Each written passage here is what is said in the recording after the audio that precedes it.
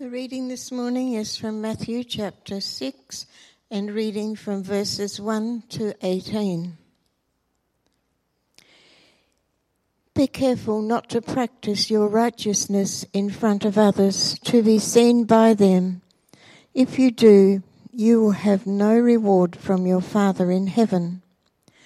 For when you give to the needy, do not announce it with trumpets, as the hypocrites do in the synagogues and on the streets, to be honoured by others. Truly, I tell you, they have received their reward in full.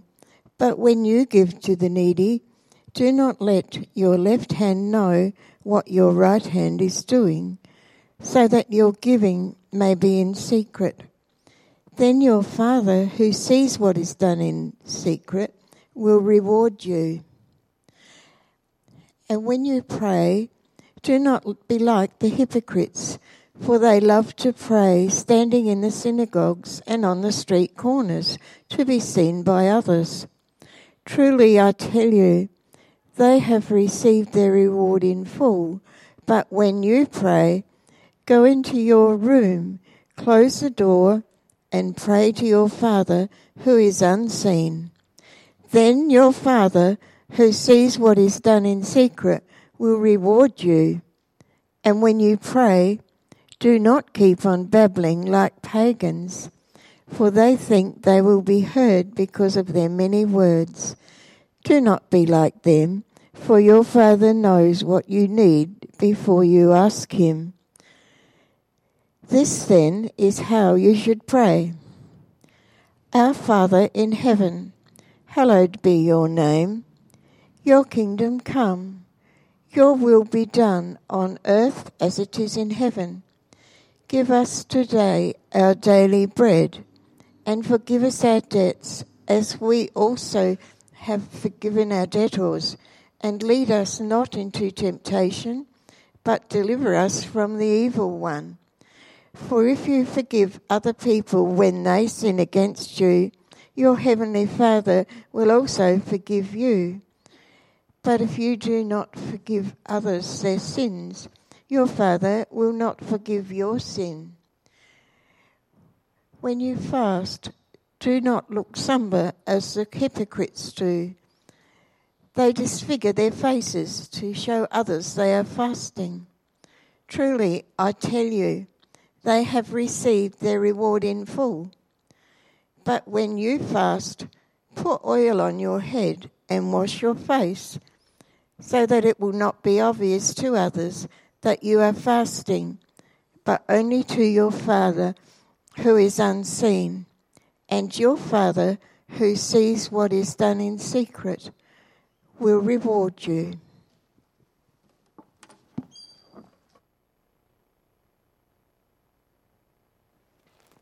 Thanks, John.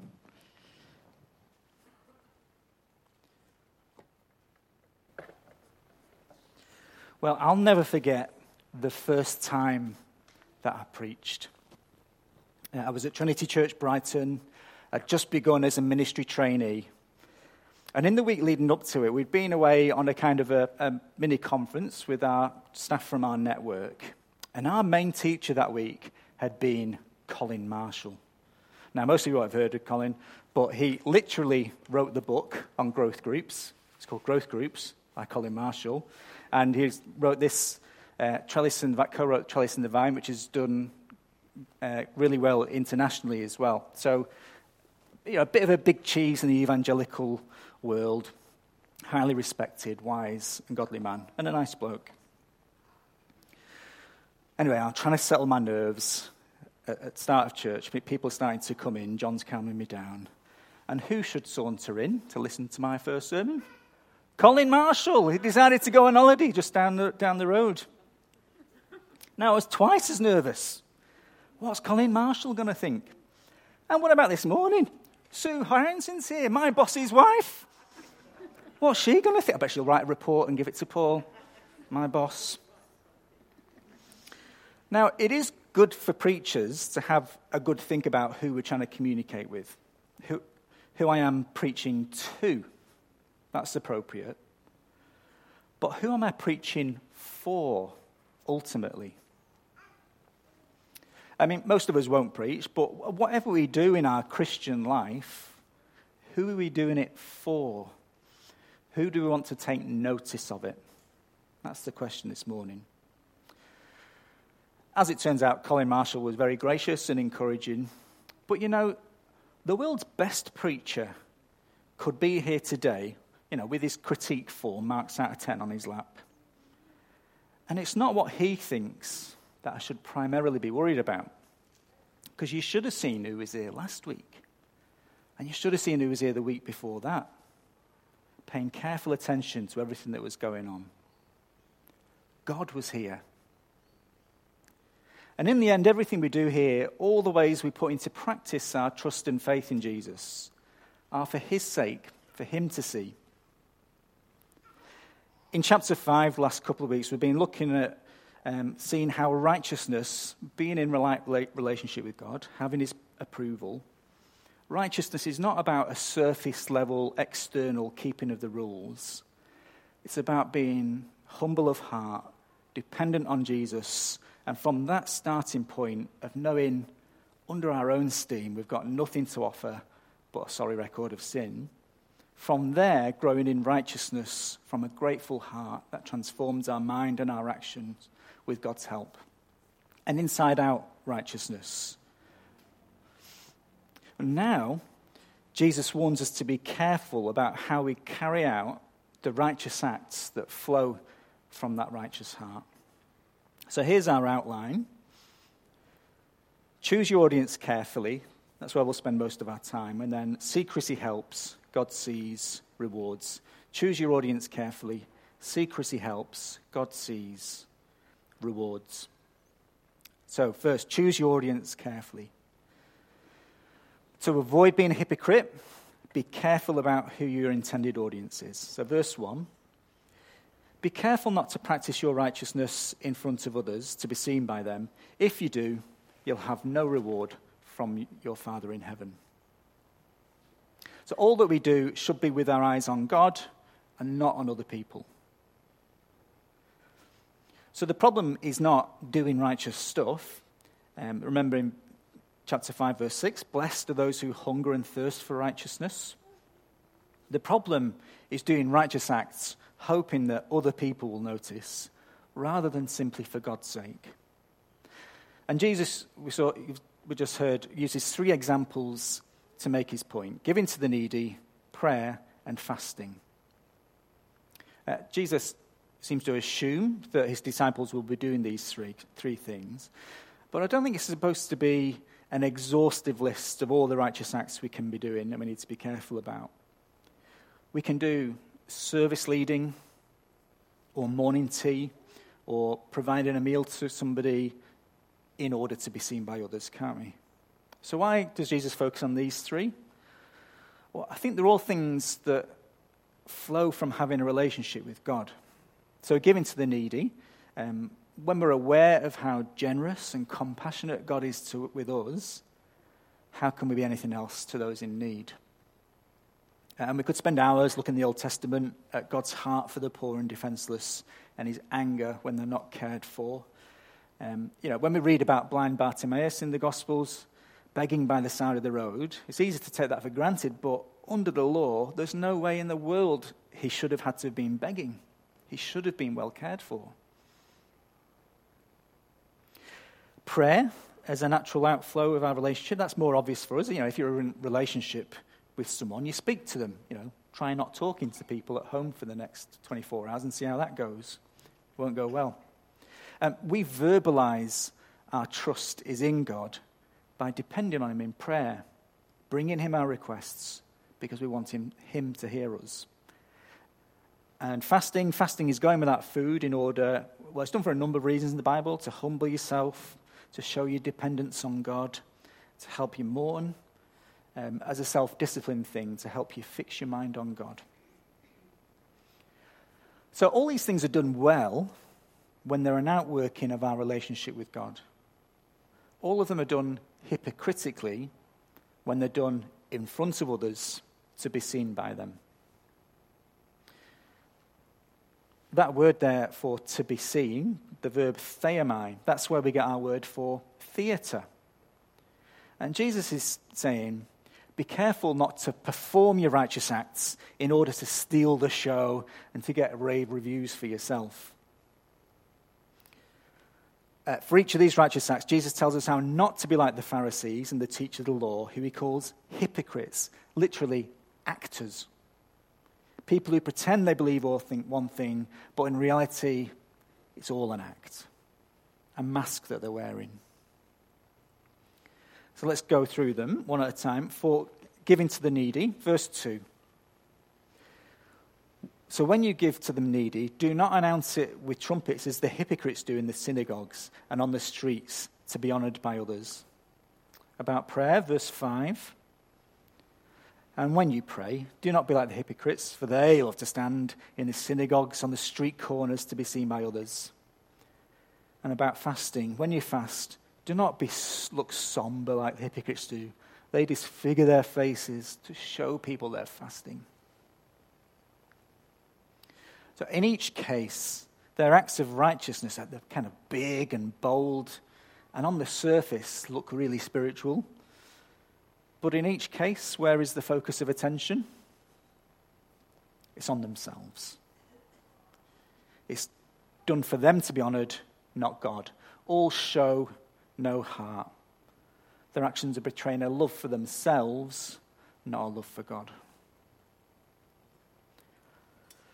Now, I don't suppose that anyone here has gone full Pharisee and you're going to go about broadcasting about how generous you are.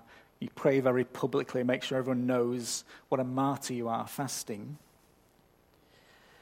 But it is so easy to try and steal the limelight, isn't it? In subtle ways. So with giving, look, it's a mature Christian thing to have open and frank conversations about our financial partnership here at church and giving to the needy. Christians should be giving. It's okay to talk about that. But it's easy to do that in a way which hints that, well, I'm not the problem. If only everybody else was as generous as me, we wouldn't be having to have this conversation. And what about prayer? When it comes to praying out loud in front of other people pray in lots of different ways, don't they? So let's imagine we're praying for Bob. I remember the bishop at my confirmation when I was a teenager prayed something like this. Almighty potentate of Ba, we do humbly beseech thee to shine thine countenance upon thy servant Bob. In the 80s, conferences I went to, it seemed to be kind of, Lord, we really just want to. That was the phrase in prayers all the time. Lord, we really just want to really pray for Bob. Yeah, really just want to. And I was in a prayer meeting once, nothing to do with this church or this network, and the prayers went something like this. Jesus, we pray your name over Bob. We speak to Bob's affliction and tell you affliction to bow down before Jesus. We declare victory for Bob in the name of Jesus. Now, that wasn't what I'm used to, and I had lots of theological alarm bells going off. So I prayed what I considered to be a solidly biblical prayer, a stamp of approval from the Trinity Network, the kind of prayer the Apostle Paul would be proud of, as a good example to these people to rein in the odd-sounding stuff.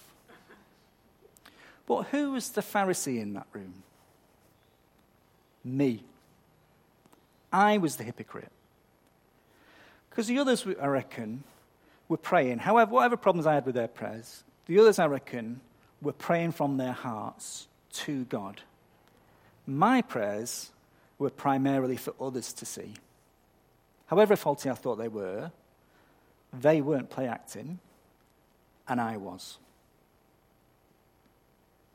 I mean, it's not like just anything goes in prayer. Jesus does say, do not keep babbling on like pagans, for they think they'll be heard because of their many words.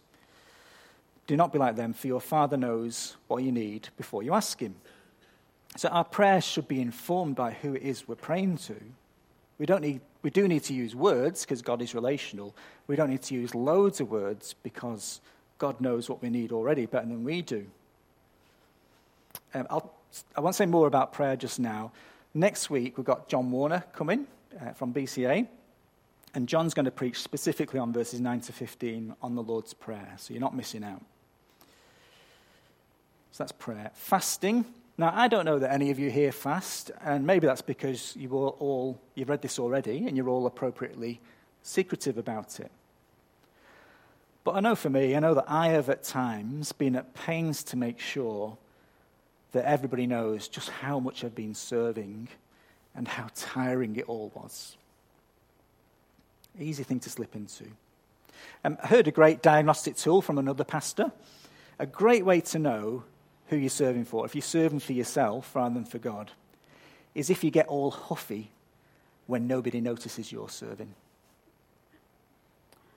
Who are you doing it for? Or if you want to give up on our church because you're not asked to serve where you want to, who are you doing it for? For God or for yourself? I've always had a bit of a dilemma with serving about saying thank you to you for your serving at church, because I am genuinely grateful for how hard you all work in service of one another. And I'm British, so I'm culturally predisposed to being overly polite. So I want to say thank you. But really, why should I thank you? Because you're not doing it for me or anyone else here, not ultimately.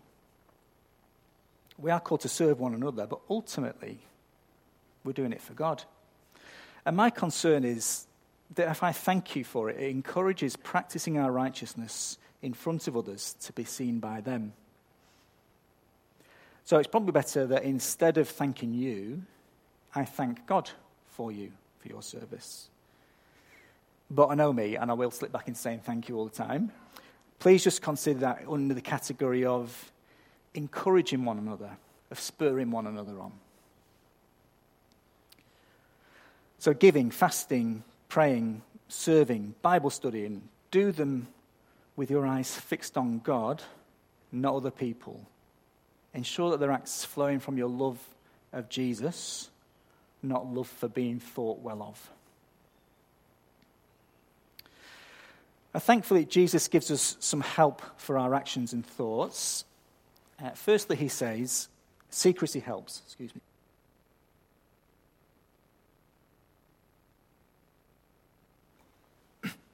Secrecy helps. So, for giving, in the case of giving, verse 3, when you give to the needy, do not let your left hand know what your right hand is doing, so that your giving may be in secret. This is part of the reason we don't pass a plate around, a collection plate or bag here, because whilst that models generous giving as the norm, and that's a good thing, it also models doing that publicly. It's easy, the way we have things set up, it's easy for us to give anonymously, electronically, and the way that works means I've got absolutely no idea what any of you give, and only one person in the whole network, our business manager, knows who gives what electronically. I just know the total cash and the number sort of households that give. But Jesus says, not only keep it secret from others, but keep it secret from yourself. How can you do that? Well, I think this is the idea of not giving undue attention to your previous generosity when it comes to your generosity now. So not leaving yourself a bunch of get-out clauses that mean you let yourself off the hook from helping the needy now. So we need to steward our resources well, yes, and be responsible and not be silly. But we also need to work on having a reflex of generosity so that it becomes like a second nature, muscle memory, the kind of thing that you barely remember carrying out. That's giving. What about prayer? Keeping secret prayer. Verse 6, when you pray, go into your room, close the door, and pray to your Father who is unseen. Now, it's not that Jesus is against public prayer at all. He prayed publicly himself. And, the Lord's Prayer begins, Our Father, so presumably there's more than one of you there. And there is a place for being led in prayer, like Richard's going to do after this sermon. And in that case, paying careful attention to language, aiming to do that really well, is a good thing, because the ultimate aim, is to lead us collectively in fixing our eyes on God and praying, bringing him our requests. So our public prayer is good because our prayer leader is pointing our attention to God. Where it could go wrong is if our prayer leaders become motivated by thinking, won't everyone think my prayers are marvelous? If I just put in the right verse here, everyone will think, yeah, that's a winner. So don't get hung up on this secrecy, but do let that principle of secrecy defend us from horizontal praying. Unless you're helping others to talk to God, pray like no one else is there. Secrecy in fasting. But when you fast, verse 17, but when you fast, put oil on your head and wash your face. Have a wash and a brush up so that it will not be obvious to others that you are fasting. So be pleased if no one knows you're fasting. Thank God if no one gives you any credit for all the serving you're doing behind the scenes. And not only don't try to get noticed, actively try not to get noticed.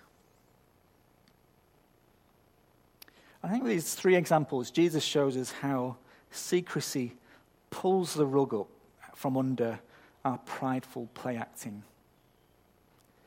Just remove the audience, and the actor, in his makeup and finery, feels a bit of a wally putting on a performance, doesn't he?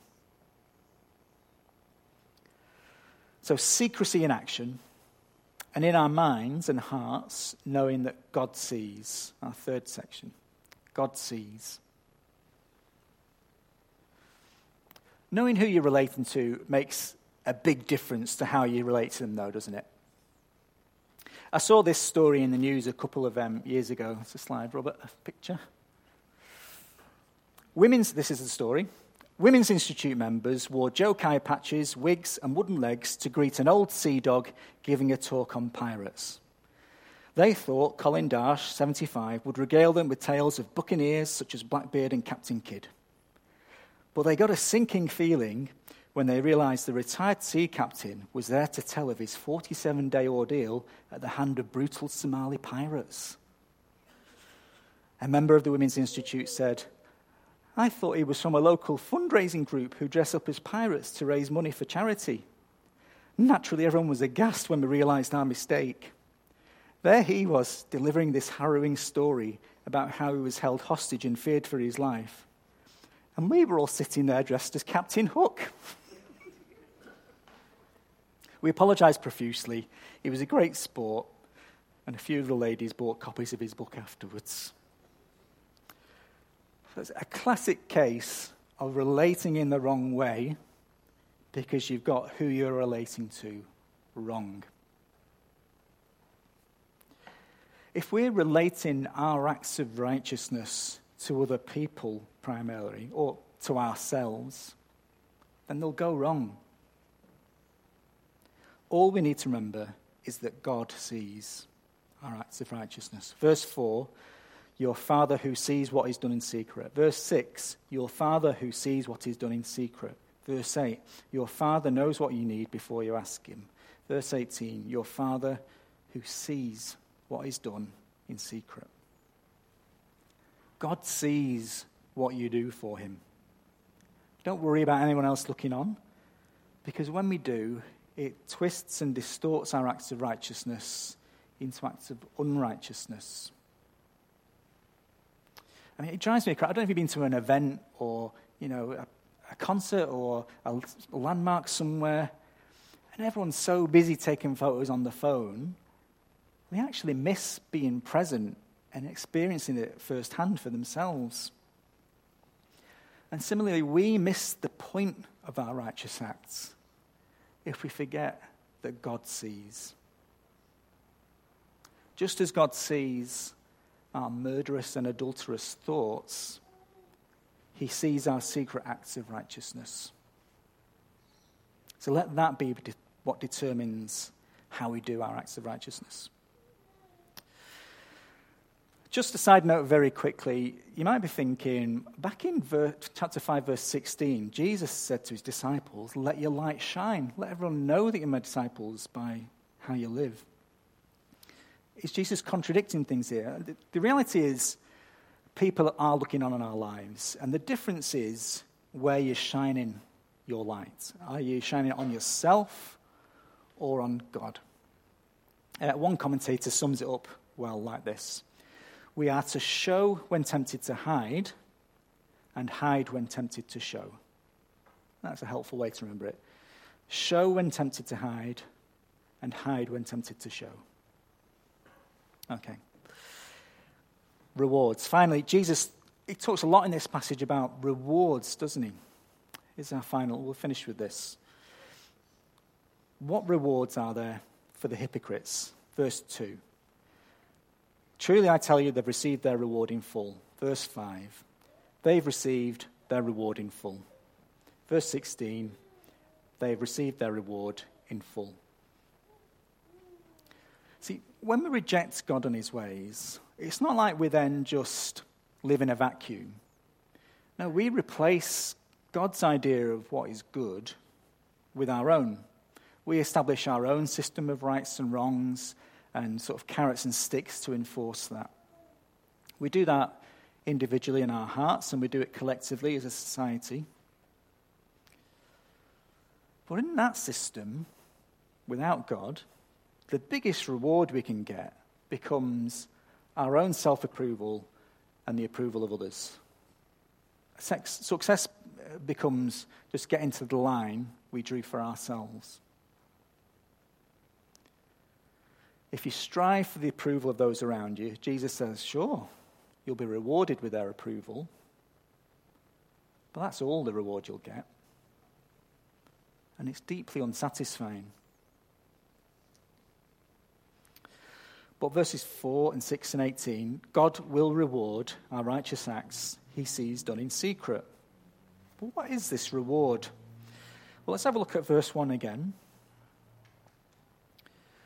Be careful not to practice your righteousness in front of others to be seen by them. If you do, you will have no reward from your Father in heaven.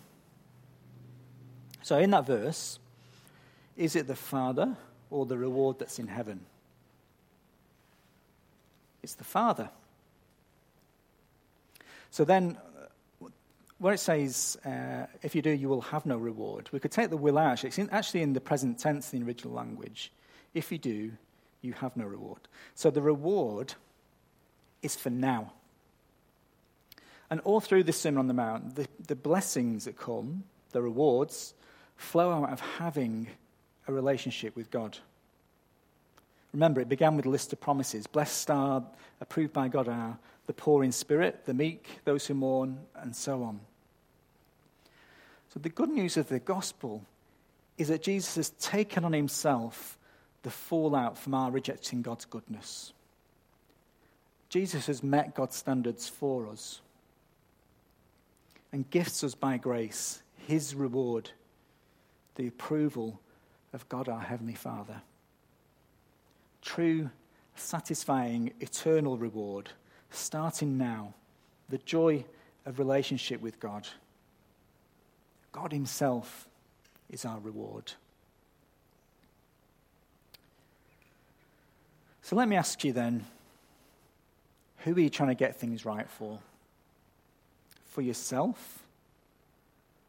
For other people? Well, you might win. You might get it all right for you and all right for them, but that's all you'll get. Or are you trying to get things right for God? God, who sees what he's done in secret, will reward you with knowing him now by faith and gloriously face to face in eternity. I'm just going to finish with a poem by Adrian Plass, which, whenever I read this, it just really captures that idea of putting on a show for people. I'll read that and then I'll pray. Sunday is a funny day. It starts with lots of noise. Mummy rushes round with socks, and Daddy shouts, "You boys!" Then Mummy says, "Now don't blame them. You know you're just as bad. You've only just got out of bed. It really makes me mad." My mummy is a Christian. My daddy is as well. My mummy says, "Oh, heavens." My daddy says, "Oh, hell." And when we get to church at last, it's really very strange, because Mum and Dad stop arguing, and suddenly they change. At church, my mum and dad are friends. They get on very well. But no one knows they've had a row, and I'm not going to tell. People often come to them because they seem so nice, and Mum and Dad are very pleased to give them some advice. They tell them Christian freedom is worth an awful lot. But I don't know what freedom means if freedom's what they've got. Daddy loves the meetings. He's always at them all. He's learning how to understand the letters of St. Paul. But Mummy says, "I'm stuck at home to lead my Christian life. It's just as well for blinking Paul, he didn't have a wife." I once heard my mummy say she'd walk out of his life. I once heard Daddy say to her he'd picked a rotten wife. They really love each other. I really think they do. I think the people in church would help them if they knew. Let's pray. Lord, please help us not to be hypocrites. Please help us know that you see all that we do and do them for you. We long to serve you and glorify you and make you known. And we just love you to clean up our motives for that. Please help us not to put on a show. Please help us to be people that can be real with one another and help each other to genuinely grow and genuinely encourage one another.